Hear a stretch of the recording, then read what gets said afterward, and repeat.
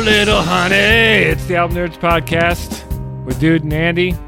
Andy, what the hell's happening, my friend? Hey, dude. What's going on, everybody? Welcome to the show. It's another edition of the Album Nerds Podcast. Today on the show, we're talking about two albums that are loosely connected that we're recommending to you. Oh, yeah.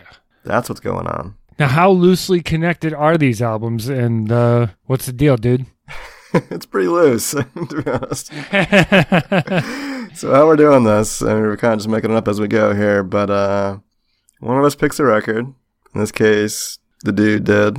The other guy is charged with finding a record that has some sort of connection to it. The last few times we've just been doing album title names, like a word from the album title. Last time we did Blue.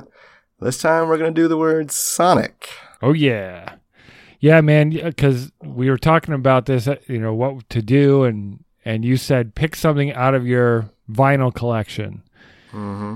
And there's a lot there, and, some of it I really wouldn't want to talk about, even though, I don't want to talk. I love listening to a Billy Ocean record once in a while, but I don't think anyone wants to talk about that.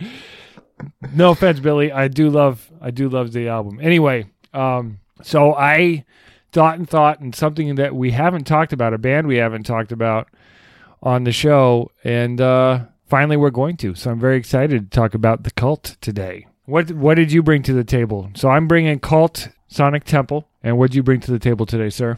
So, yeah, I looked for records that had Sonic or Temple in the name, which there's not a lot out there. Hey, Temple of the Dog, we could have talked about that again. Temple of the Dog and Sonic Highways were the two obvious ones, more recent ones. Oh, yeah. Yeah, we already talked about those. So I went way back to the 60s and picked out, here are the Sonics, by the Sonics, kind of like a very early indie rock band, some shades of punk. So it'll be fun to dive into that. Cool. All right. Is everyone ready to get Sonic? Let's Sonic.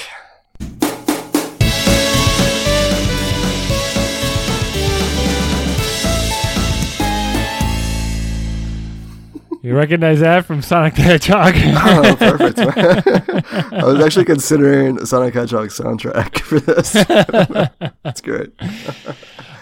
All right. So we're talking about The Cult. And this is their 1989 record, Sonic Temple. Just a little background on the band, because you may not be familiar with them, or you may and you may not know it. They're a British rock band formed in 1983. They bounced around. They were first the Southern Death Cult, then they changed just to Death Cult, and then they were The Cult. They, by the mid-'80s, had some hits. They kind of had a psychedelic, gothic, sort of post-punk sound. And they had their second album, Love, had some hits on it. It was a really good album as well. That was the one that has a Seashells Sanctuary. She Sells Sanctuary, yeah. A really good song. But you can hear it sounds a little more 80s-y than what we're going to be talking about today. And their sound kind of evolved. So after that record with She Sells Seashells Down by the Seashore, the album was called Love, and I almost picked that one to talk about today. Then they had an album called Electric, which was a little more rock influenced and was produced by Rick Rubin, but then that was in 87.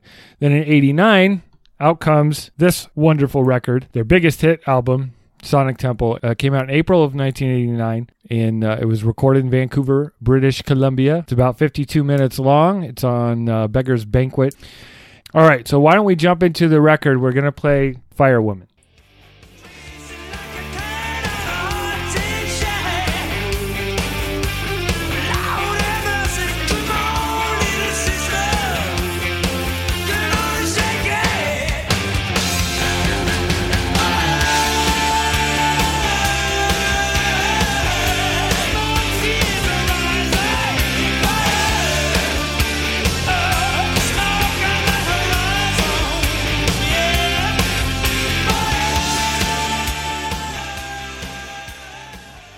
All right, bro, so you knew that song, right?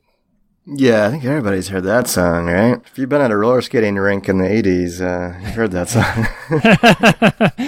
Yeah, but I think that's the thing with The Cult, and the unfortunate part is they somehow have slipped through The Cracks. I mean, they're still around, man. They made a record just 2016, I think, that was pretty good. They've hung around. They've just broken up and gotten back together and all that stuff. And this was kind of their moment. And this was produced by Bob Rock, who some of you may know as he was involved with Bon Jovi and later well known for producing Metallica's Black Album, as well as Load and Reload, and later Saint Anger. He played bass on Saint Anger, actually.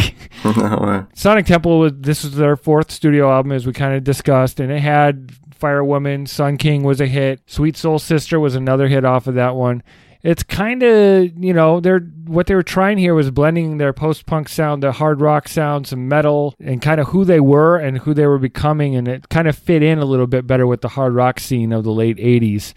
This album had that sort of crunchy electric era 70s fuzz guitar stuff, a couple, just a couple mellow ballads, and I thought it was a really good, underrated album. Never got the credit it deserved. What did you think throughout? What were your first impressions of Ian Astbury, the singer, and the sounds you were hearing? Well, I hadn't heard Sun King, the opening track, before, so as soon as I heard that, my first thought was Jim Morrison. I was like, wow, this guy sounds a little bit like Jim back in the Doors days, and I looked up the band. He looks a little bit like him, even. I'm getting a very structured face and long hair. And really long hair. Back then, it was like down past his ass. Yeah, oh yeah. So yeah, the Jim Morrison thing was definitely there. His great voice. The band's pretty solid. Nothing too adventurous, at least to my ear, on the record sonically, which isn't a bad thing. They're solid. They play well together. And when the songs like Firewoman and Sweet Soul Sister are really catchy in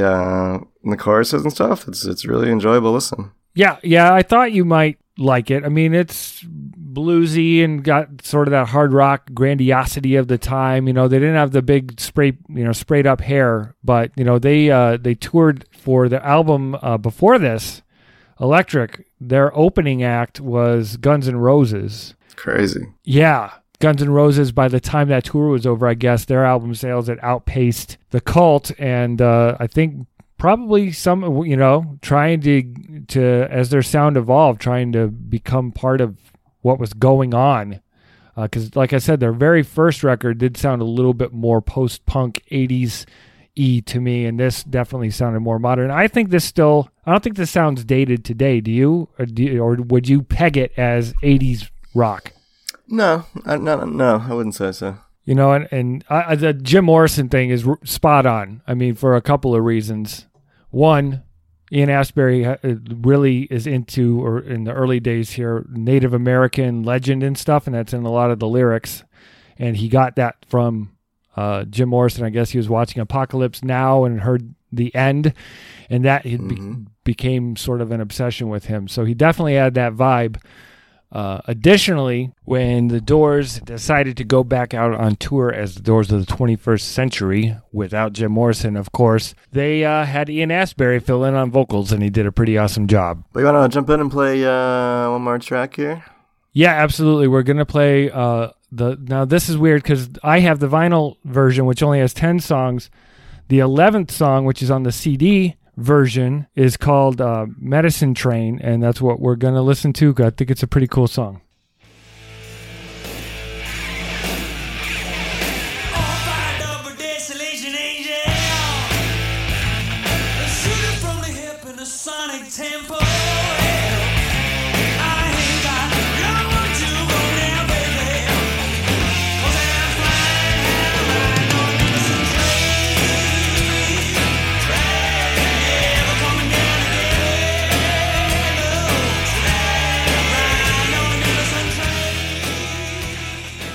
So I struggled a little bit with what the meaning of that was, but I think it's about rock and roll because just a couple of bits from the lyrics. That part, the beginning actually says, standing on a stage, the voice started shaking, lip curled back, place started quaking.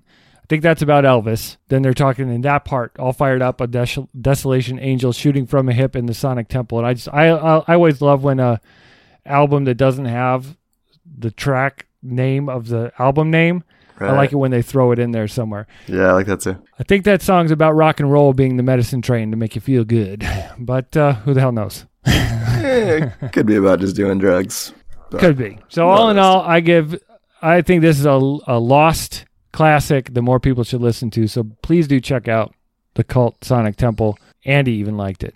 Yeah, it's definitely influential record, definitely an important part of rock history, and it's good to listen to. So thanks, buddy. You're welcome, pal. What do you got to give? All right, I got another Sonic record here for you from the band The Sonics, and the record Here Are the Sonics.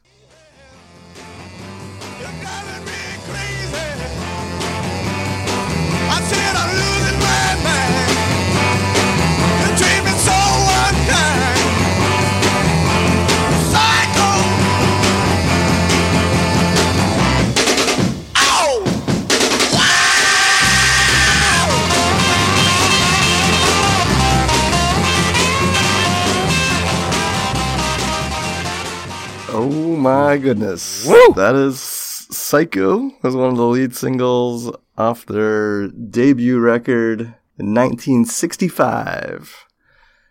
Quite a revolutionary sound for the time. That was even before I was alive, man. Let's go way back. So they're from Tacoma, Washington. They're a 5-piece. They have a saxophone as well as an organ player mixed in the mix here. They're well known for being one of the first garage rock bands in existence. They also mixed in some elements of punk. You know, you hear a lot of bands referencing them as being influential to their sound later on in future decades. It's the music itself is fairly simple. It's all about the aggression, the rawness to it, the energy they bring to the table. A few guitar solos, but they're relatively brief.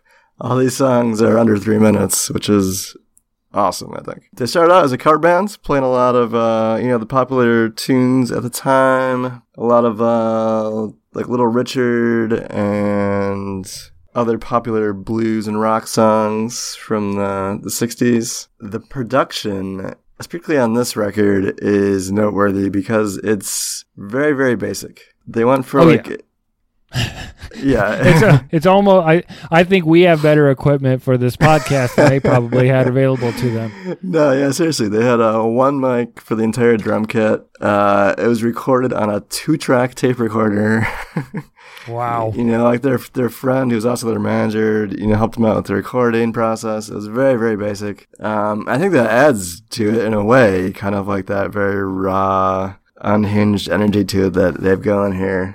Yeah, one of their signatures is that vocal scream that we heard on Psycho there. Kind of this like unhinged, like sounds a little like Little Richard. It just kind of erupts from their lead singer, who a guy by the name of Jerry Rosley. He just screamed all over this record, and that kind of like rah, just like very unexpected, kind of shocking, and especially at the time. If you think about what was going on in music in the 60s, the early 60s, screaming like that was not really something you'd expect to hear.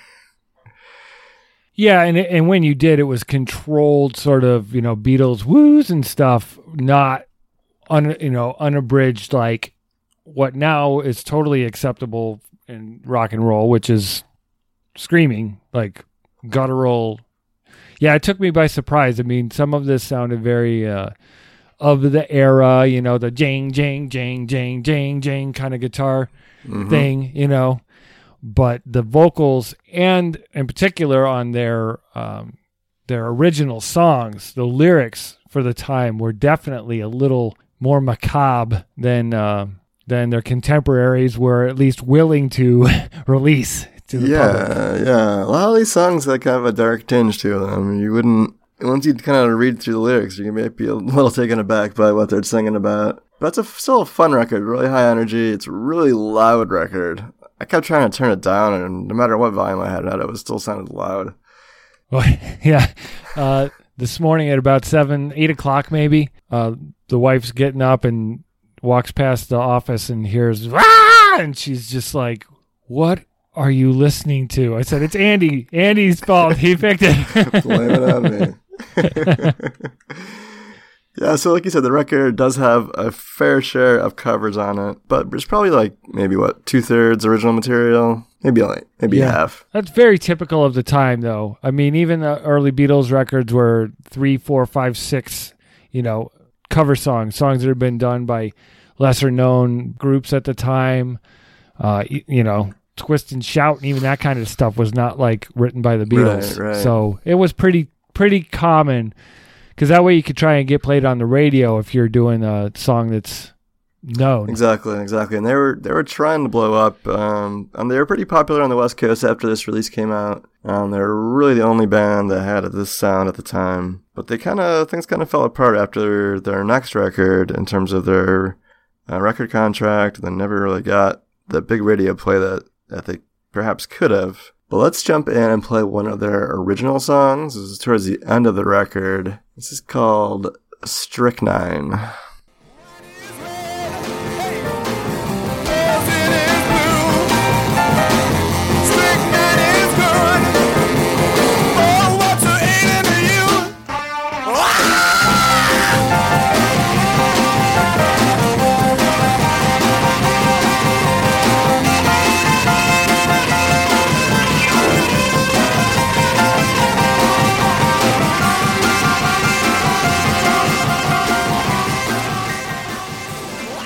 Yeah, some fun jamming there. Yeesh. Kind of good garage rock sound to it. But these really dark lyrics. I mean, they're talking about drinking poison, and which I guess was somewhat acceptable at the time. Maybe not in the 60s, but earlier in the early in the 19th century. I was like, I don't think so, man. I mean, you don't see Don Draper doing ad work for poison. For rat poison. Nah, I guess it had some enhancing effects, as long as it was in moderation, obviously. But really interesting record, kind of come out of the blue. I don't know, once I got past kind of the initial shock of it, I started to really appreciate it and enjoy it more. Would you still listen to this, or what's your general takeaway?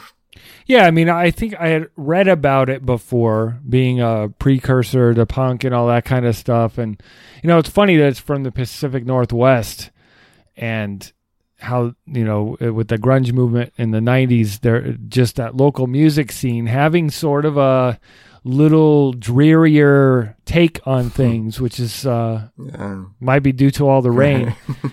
Of course, within the 90s, they had Dr. Fraser Crane to help them with their blues. But before that, what are you going to do? Yeah, I liked it. I mean, like the covers, I could, that's just part of the era, and I just had to deal with it. I don't really like hearing Roll Over Beethoven the 5,000th time by someone else, but I get it. That's just what you did then. Good Golly Miss Molly, did you notice they changed the lyrics? Yeah, they changed it up like a couple times throughout the song, right?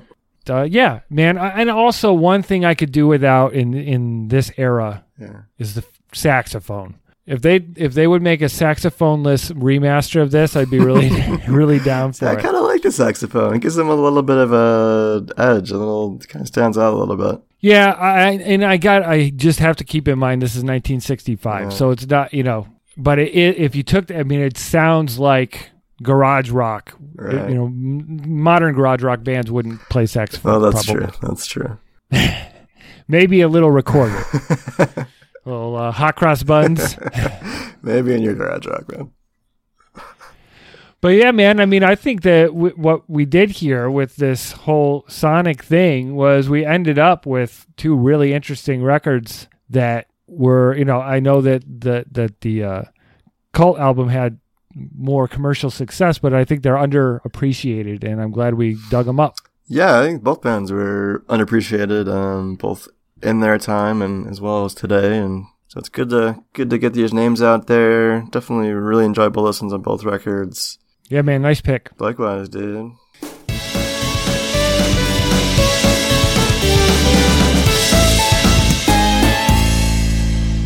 Sonic. Oh yeah. All right, coming up on the show next week, we're going to be doing our essential new wave of British heavy metal and... Wow, yeah! Wabba Wabba. I'm ready. New album, I'm ready. Album. And funk project that we've been doing in 2018. It's going to be part 3. We got 2 more essential records picked out for you from those genres. We're going to dig into those and get our 2 cents in there. Sometimes I put in 3 cents, but I've got to cut that back. I was glad to have your spare change, buddy. Oh, well. Somehow that made me feel weird. I'm not sure why. Like slightly uncomfortable. Dirty, sticky change. Yeah. Ugh. Yuck. All right. That's enough of that. Jeez. All right. So even though you just had to listen to that weird exchange, we are on all the usual social media channels. We won't talk about sticky change on Twitter or on the Symbol music sharing service. Or is that what it is? Is it music sharing? Yeah, you just share. I don't use share it. A song. It's like Instagram for music. It's pretty cool. Okay. All right. Word up. All right. And we're on Instagram also. It's at Album Nerds for all three of those. Please subscribe to the show on iTunes. Give us a rating and maybe write up a nice little something about us that will help raise our profile there, get some more listeners. So we'd appreciate that. You can check us out on the Google Play Music and Stitcher Radio as well. And go to albumnerds.com. Check out our website. The shows are there. There's comment sections. You can interact with us and others. So please do that. We would love to hear from you. So once again, thank you for listening to the Album Nerds podcast. And I wish you adieu. See you next week, everybody. Bye.